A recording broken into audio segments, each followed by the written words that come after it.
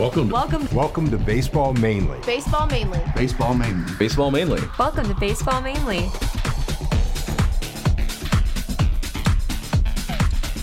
Well, I guess we're on again. Hey, welcome back. Baseball Mainly. Yeah, Baseball Mainly here with Tom Mazaway in the studio. I'm Jess Monticello. And very excited today. We've got a special guest going to be on the phone that, I'm going to be effusive about because I'm a big fan. But Can you control yourself? Yeah, I'll try. All right. But before we do that, let's give a little credit to our sponsors, Century Mortgage Lending, 248-258-4977. It is time to refinance. Rates aren't going to be this low again for a long, long time. That's my prediction. Century Mortgage Lending is in Birmingham, Michigan. They do refinances. They'll help you get pre-approved to purchase a home. Might be a great time to buy. Rates are low. Probably there's some people out there that need to sell. Might find yourself a bargain. Get pre-approved, 248-258-4977, or check them out on the web, centuryml.com. Their NMLS number, 134525. Give them a call, 248-258-4977. Talk to Elizabeth or Paul and tell them folks at Baseball Mainly said for you to call. Please do that. We appreciate their sponsorship. Well, a lot going on. I know you're going to talk later today about a college that got out a D1 college that got out of baseball. I know. What has happened? The MAC conference is going through some changes right now. They're dropping sports, trying to save money. Today, Central dropped track and field, men's indoors and outdoors. Save them $600,000. I mean, last week, a couple days ago, Bowling Green dropped out of baseball. I mean, you drop men's baseball. So when you drop in men's baseball with the whole Title IX thing, do you drop women's softball? I'm not sure. But you know what? CMU, I know, has fallen below the FBS regulations that you have to have more than 5 men's sports to have football. And they've dropped below that now. So I don't know how they're going to dance around that when it comes down to football season. Well, what are they going to do at Where's Waldo Stadium if that happens? Oh, you got to play, man. I mean, football's the king. You know that. Well, those are the money sports, football and basketball, That's right? it. 1, 2. But 1 is very far ahead of 2, I think. Football rules. Yeah, it's a shame, man. And it's all due to this COVID. virus? It is. It's all the COVID. It's put people out of business. There's restaurants that aren't going to come back from this. Little stores aren't going to come back from this. It's a sin. It really is a shame. And it's not anyone's fault. It is what it is. The infection's out there. The virus is out there. I mean, you can say, let's go back to work. Lots of people have. There's a lot more people on the road. There's a lot more people in this parking lot every time I come back here. But we're not sure if it's gone or not. So we have to hope and pray that this doesn't bounce back. I got to tell you, I'm tired of this. I know you are. So is everyone. You can't. Last time we talked, I was just like in a funk. Yeah. And that's not like me. I'm usually pretty happy. I got a lot to be happy about. You're a happy-go-lucky guy. Matter of fact, I yelled at you the last 2 times I came in here. Man. It's depressing. And then when I go home, my wife wants to clean the house, which it needs. Hey, obviously. We're constantly doing things. We have so many projects going on now. And how about this? My refrigerator breaks this weekend.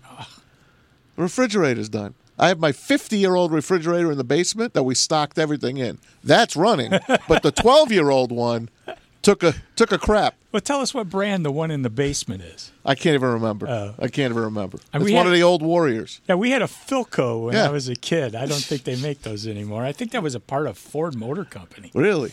Yeah. Anyway, they make light bulbs, don't they? Philco? I don't know. Yeah, I think it was Philco Ford at the time. I think they put car lights out, like headlights and stuff like that. That's where I remember that Philco brand. I remember putting headlights in my car, $4.50 or something like that at Walmart or Kmart. Yeah. You buy a light bulb, you put it in, a bulb for your car. It's easy, headlight. right? Just unscrew the lens, put it in. And you adjusted the little screw for the direction, and you're all set, man. Put the little cover on, and you're ready to go. Now you want a headlight for your car, it's probably $500 for some technician to take it out and put a whole unit back in. Not that much, but yeah, it's up there. It's crazy. Well, do we have our guest on the phone? Do you know? I'm not sure. Yeah, probably. All right. Oh yeah, he's on the phone. He's on the phone. I hear David telling me he hears us bitching about. I want to ask him about the MAC and dropping baseball, Bowling Green dropping baseball. Make sure you ask him about that. Well, you know, you yell at me when I get when I become a groupie for our guests. You get all girly. So maybe you should introduce. No. This is all you. This is all you. Hey, with us today is Tom Brookins. Probably, certainly in my top 3 on that 84 team. One of my favorite judges from Fantasy Camp, and just a great baseball guy.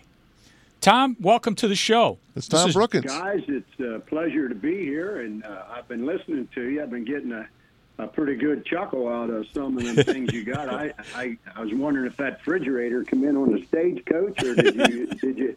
How did they get that to you anyway? Oh man, Tommy, they don't make them like they used to. I can promise you that. My 12-year-old refrigerator goes out. The 50-year-old one in the basement that eats up all the energy, that one's still kicking.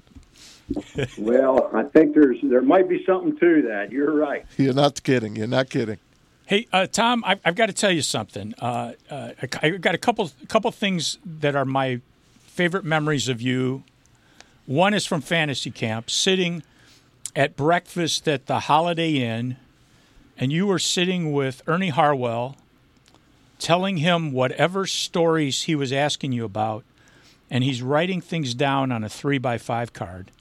And it just impressed me at how he was always a student of what was going on. What a great man. And well, very few people like Ernie Harwell. He's probably considered, in my mind, also one of the nicest gentlemen I've ever met. And I used to tell him, Ernie, anybody that can watch the game that we played and make it sound like we really were trying and knew what we were doing, you're a miracle worker right there, I tell you. But what a fine gentleman and always an upbeat guy. You were talking earlier about trying to stay positive in all this craziness. And I can't think of a time in all the years I was around Ernie Harwell that he wasn't in a positive mood. It was amazing. Yeah, what a great man, and what a loss when he's gone. I guess none of us are going to get out of here alive, but, man, Ernie Harwell is just a guy that he was baseball to me all my life. Ernie Harwell, listening to him on the radio, and he just painted a picture. He had a hell of a run, didn't he? Hey, the other thing I remember about Tom Brookins, besides Fantasy Camp, is being able to go to Tiger Stadium before a game, watch batting practice, and watch you take ground balls at third. Watch you just work every game I ever went to. You were out there taking grounders, and just beautiful form. Well, I don't know what happened when the game started, but in practice I was pretty good. But, it's a good point you bring up when we had our routines, batting practice, take your fungos, get your ground balls.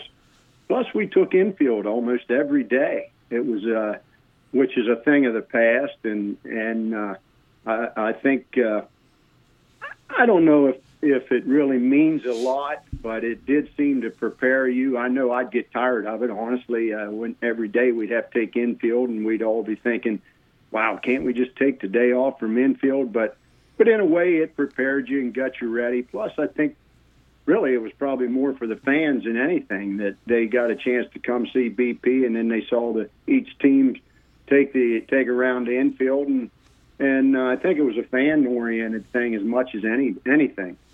Well, I enjoyed watching it, and I tried to emulate it when I played, at least the form. I certainly can't imagine being able to throw a ball across the infield. What is it, 120-some feet from third base to first base. Effortless. And just like it's nothing.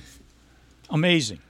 So, if you take enough grounders, I guess you start to get into some good habits, hopefully, and actually moving around the infield like I did, playing some short, playing some second, And third base never seemed like really too bad a throw. I actually found that shortstop I thought was always a little tougher throw, and then of course any ball up the middle when you were playing second base became a little bit tougher play. Third base always seemed to be everything's moving toward first, and you just turn her loose.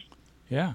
Hey, Tommy, I wanted to ask you about some of your favorite players. Like yesterday was Brooks Robinson's 83rd birthday. To me, probably the greatest third baseman that ever laced them up. I'm from New Jersey and New York. I got to watch Greg Nettles play third for the Yankees. Here's a guy that really was an underappreciated guy and a guy you played against in the '84 World Series. Who did you like? Who was some of your favorite guys growing up? Well, I was a Yankee fan, believe it or not. I live in Pennsylvania, which in our area, there was a lot of Yankee fans everywhere, no matter where you live. But I'm not too far from Baltimore, so the Orioles were actually the biggest team in our area, even with the Phillies and the Pirates being Pennsylvania. But I was a Yankee fan. Mickey Mantle, Yogi Berra, and those guys. When I was a kid growing up, I lived on a dairy farm, grew up on a dairy farm, so we didn't have a lot of vacations. But when we did, we'd load up and go down to Baltimore and see the Yankees play the Orioles in a twilight doubleheader. That was our family vacation. So love it. It was to go down and watch the Yankees and the Orioles get after it. But as a player, one of my favorite players was George Brett. I don't know. I just always terrific looked at him and thought, here was a guy that I respected, certainly as a tremendous ball player. But as a player, I think he was one of my favorite players while I was a player.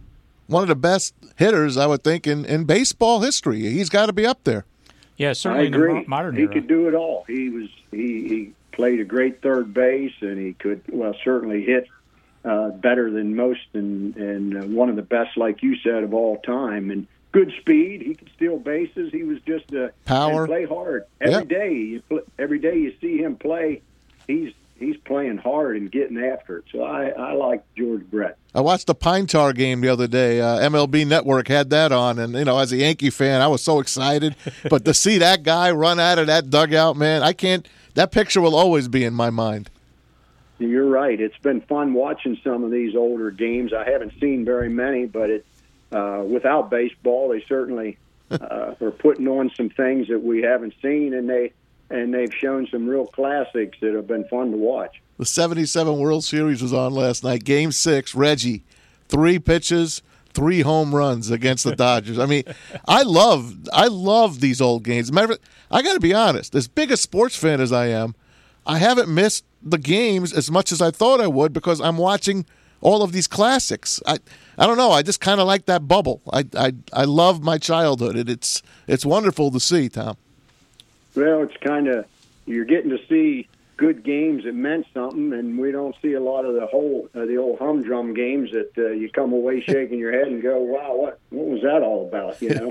Hey, well, I watched a little. I watched the end of a game of when Verlander threw a one-hitter against the Pirates, and I'm watching. I think it's going to be a no-hitter, right? I don't remember. Yeah. I watched the 8th inning. 8th inning. He's in the 8th inning. He threw a pitch 100 miles an hour. Yeah. I'm like, no, he's unhittable. Harrison comes up in the 9th inning. Yeah. He throws him a changeup. He's out on his front foot. The bat head is probably 3-4 feet in front of the plate. He just makes contact and loops it into center field. That's the only hit of the game. Do you remember a game that Milt Wilcox pitched? Oh, I certainly do. I guess they had the Jack Morris no-hitter on here the other week, and certainly although I had to watch that game to remember really too much about it, I did remember a few things that stuck out in my mind, but it made me think of Milt's game, and that was just as big a heartbreaker as almost Galarraga in his when they messed up the play at first base. Jim Joyce. But Milt had the perfect game going. Jerry Hairston, of course, one of the premier pinch hitters of all time, quite honestly. I mean, he stepped up and banged a nice line drive single to center on the first, I believe, maybe the first pitch it was. But yeah, that was a good one. It's nerve-wracking to play the field in a perfect game. It's not so bad in a no-hitter because, you know, if you boot one, well, at least he still has the no-hitter, and that you don't lose that. But you tend to think, you know, the old saying is you're out there and you're going, hit it to me, I'll finish this thing out. That's the last thing in your mind. You're going, oh my, don't hit it down here. Whatever you do, don't hit one down here. But that was an amazing day. You know, Tom, I now this may just be something he said having a drink at the Holiday Inn, but Wilcox said that was the only pitch he shook Parrish off the whole game. He ought to know. I don't recall. I see what's being thrown. I can kind of peek in there and know what pitches are being thrown, and Tram would let me know too. Sometimes when I couldn't see when there was a change up and things like that, we had some signals. But that may be true. He may have shaken him off at the wrong time. Well, Tom, you played with 3 Hall of Famers so far. At least on the Tigers from that team. Sparky Anderson. Tell us about Sparky Anderson. You know, Sparky had just become the manager in '79 when they let Les Moss go, and I had played for Les Moss for 4 straight seasons in the minor leagues, 2 years in Double-A, 2 years in Triple-A, and when Les became the manager, I thought this could be a good break for me because I've played for him and he knows what I can do. But then maybe that works against you when he knows what you can do. But Sparky became the manager, and I got called up probably within a month or so after he became the major league manager. And I always said, this guy must be a genius. I mean, how, to see that opportunity to get me to the big leagues, this guy's a brain, But he was he was kind of a father figure in a way. I don't want to say that, but he was coming over from the Big Red Machine and had plenty of success, but he ruled the ship. I mean, there was no question about Sparky who was in charge. When he was a manager there was no you knew Jim Campbell was up in the front office, but you knew Sparky was running the show, and he always treated me great. I mean, he never asked me to do anything but one thing. I can remember when I first came to the big leagues, and he told me, I don't know how long you'll be here. Who knows? None of us know that, but he said, I'm only ever going to ask one thing of you, and that's give me 100% every day, and we'll get along just fine. And that's what I tried to do. I thought I liked Sparky. I enjoyed playing for him. He treated me well, and he was the kind of guy that just my way or the highway. Yes, he was a little bit like that. But you got to remember, we were a bunch of young guys. We were a lot of guys come up in that era, and we had. Oh man, Gibby and Jack and Tram and Lou and Petrie and Hojo was in there, and I mean there was a lot of players that come up, and we were young players, and I think Sparky tried to mold us into being professional big league ball players. He was really about that also, that he wanted us to understand you go out and you play the game the way it's supposed to be played, but you have a respect for the game. There's a way to be a big league ball player and a way to do it right, and he was a stickler for that type of thing. Hey, we're talking to Tom. We're talking. I'm sorry, talking to Tom Brookins here on Baseball Mainly. Tom, really a thrill to have you here. You talk about Sparky being in charge. How did that work when he'd come out to the mound when Morris was in a little trouble? I tried not to go over there. I kind of stayed out of that mix unless I wanted to go over just to hear what was going on. But Jack was Jack was Jack. He was very competitive, hard-headed, and he would challenge Sparky at times, I think, a little bit with maybe a decision he was thinking about. So there was I think sometimes when Sparky came to the mound, he didn't really know what he might do, and I think a lot of times Jack would try and maybe persuade him to keep him from taking him out. But they got along well, though. There was no question that they both respected each other and both realized they were in this thing to try and win. Hey, Tommy, do you remember what Ernie Harwell nicknamed you? Well, he gave me the Pennsylvania poker. Yep. I know that one. And, That's the one I was going for. I'm not sure how he came up with it or where he came up with it, but I didn't mind it. Anything Ernie said, that was okay by me. It was a play on the song. It was the song, the Pennsylvania Polka. So he named you the Pennsylvania Poker. It's very cool. Like I said, anything Ernie did was okay by me. Well, you mentioned Tram would give you some signals on what was being thrown. What was it like playing with Alan Trammell, another Hall of Famer? Finally. Well, Tram and Lou came up. They came up just a little bit before me, and actually I was in the minor leagues the same time they were, and that I was in AAA when him and Lou were in AA, so they kind of skipped to AAA and went straight to the major leagues, and I was not doing too bad in AAA, and I didn't think very much of that. I thought, hey, man, I'm here in AAA doing pretty well, and these guys are jumping AAA and going to the big leagues. And I would played with Tram a little bit, some in AA at one time, but I knew they were good players, and they to me it's just amazing the longevity that they were able to stay together. I mean, Tram was a treat.